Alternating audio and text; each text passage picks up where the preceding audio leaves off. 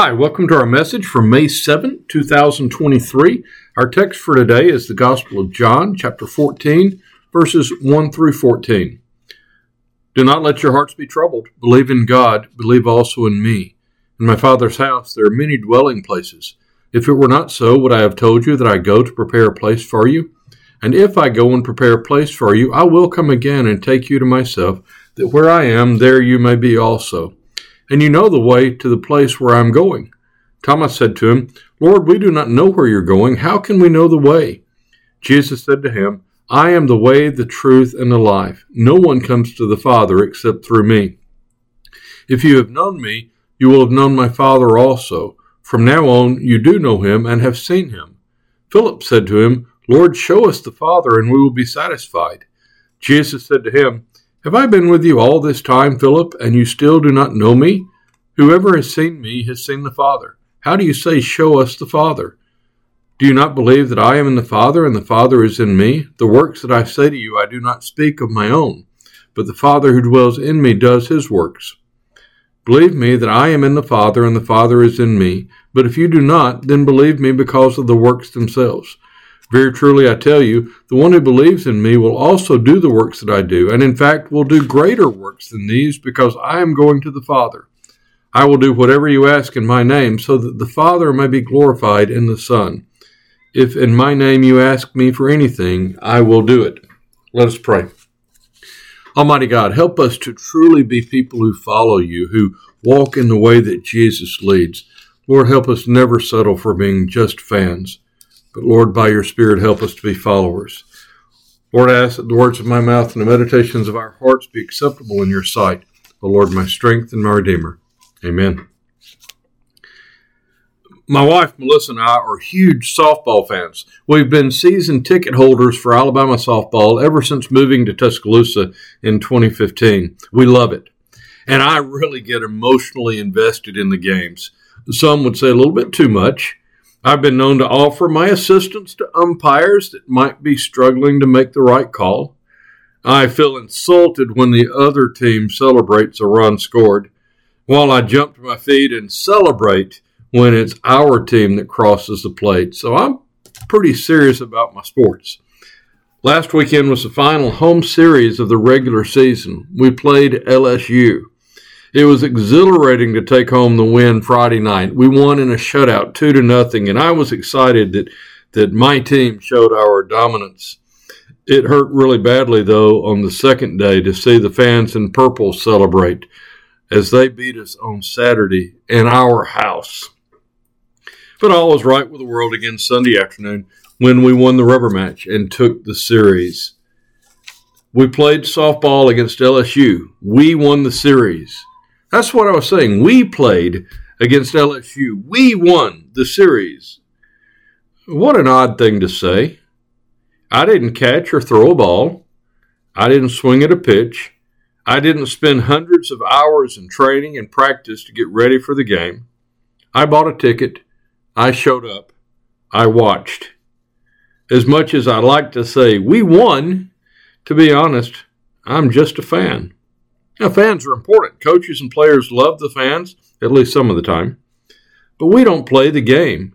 We don't pay the price. We don't win the prize. In the final analysis, we really are just fans, not followers.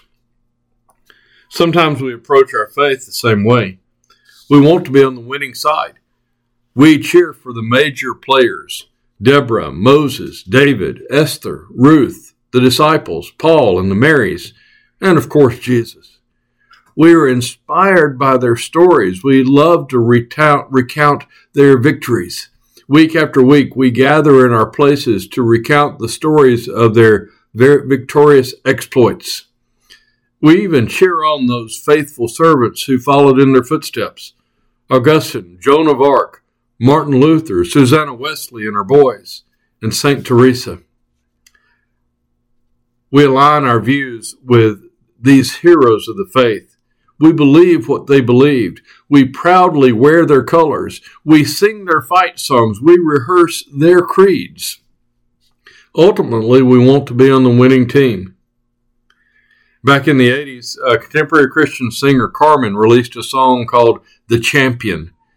It was a time when millions were going to the theaters to see Sylvester Stallone as Rocky Balboa. Carmen's song was really a spoof on Rocky. He portrays a boxing match between Jesus and Satan. Of course, Jesus wins and is proclaimed the champion. And the crowds that would hear Carmen would jump to our feet, and we would cheer and we would raise our hands in worship of the champion. We all want to be on the side of the champion. We want to be on the winning team.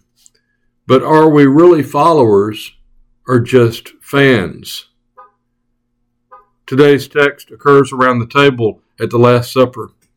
Jesus talks with the disciples about going to prepare a place for us. And then Jesus says to him, "You know the way where I'm going." Well, Thomas speaks up, and I'm so glad he did. "We don't know where you're going. How can we know the way?" Thomas is looking for directions. He wants a roadmap. What is it that he has to do? What does he have to believe? What religious act does he have to perform to go along with Jesus? Jesus answers, "I am the way and the truth and the life. No one comes to the Father but through me."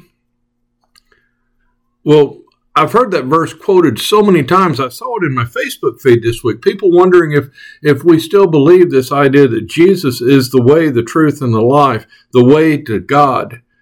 But what does it really mean? If Jesus is the way, how am I supposed to follow that way? What does it mean? Does it just mean that I should agree with his teachings? That if I believe what Jesus said is true, then I am on the way that leads to God? Is it enough to just believe that he died and rose again? If I believe in the death and resurrection, is that it? Does that connect me to God? Am I on the way that leads to God? Wear the right gear, dress the right way, have catchy slogans on my Facebook page, Theology by Meme. Show up every Sunday to hear the stories of the people who are actually walking the walk. Is that what it means to be in the Jesus way? Is that what it means to be on the way to God, that we just show up on Sunday and we listen to other people who are on the way? All those might be important, but is that really what Jesus was talking about? Well, the word for way in the Greek, in the language of the New Testament, the word for way is odos, and it literally means road.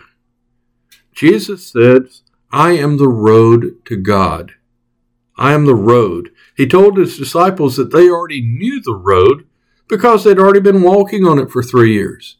You see, when Jesus says to them, "You know the way where I'm going, you know the road, you know the GPS coordinates, you know how to get there," he could say that because for 3 years they had been walking on that road. They knew what it looked like. They knew what to do.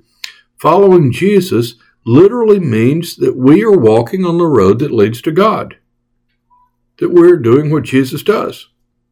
Now I have to ask myself, am I showing up in practice day in and day out, learning to do the things that Jesus does? Am I? Am I actively loving my enemies?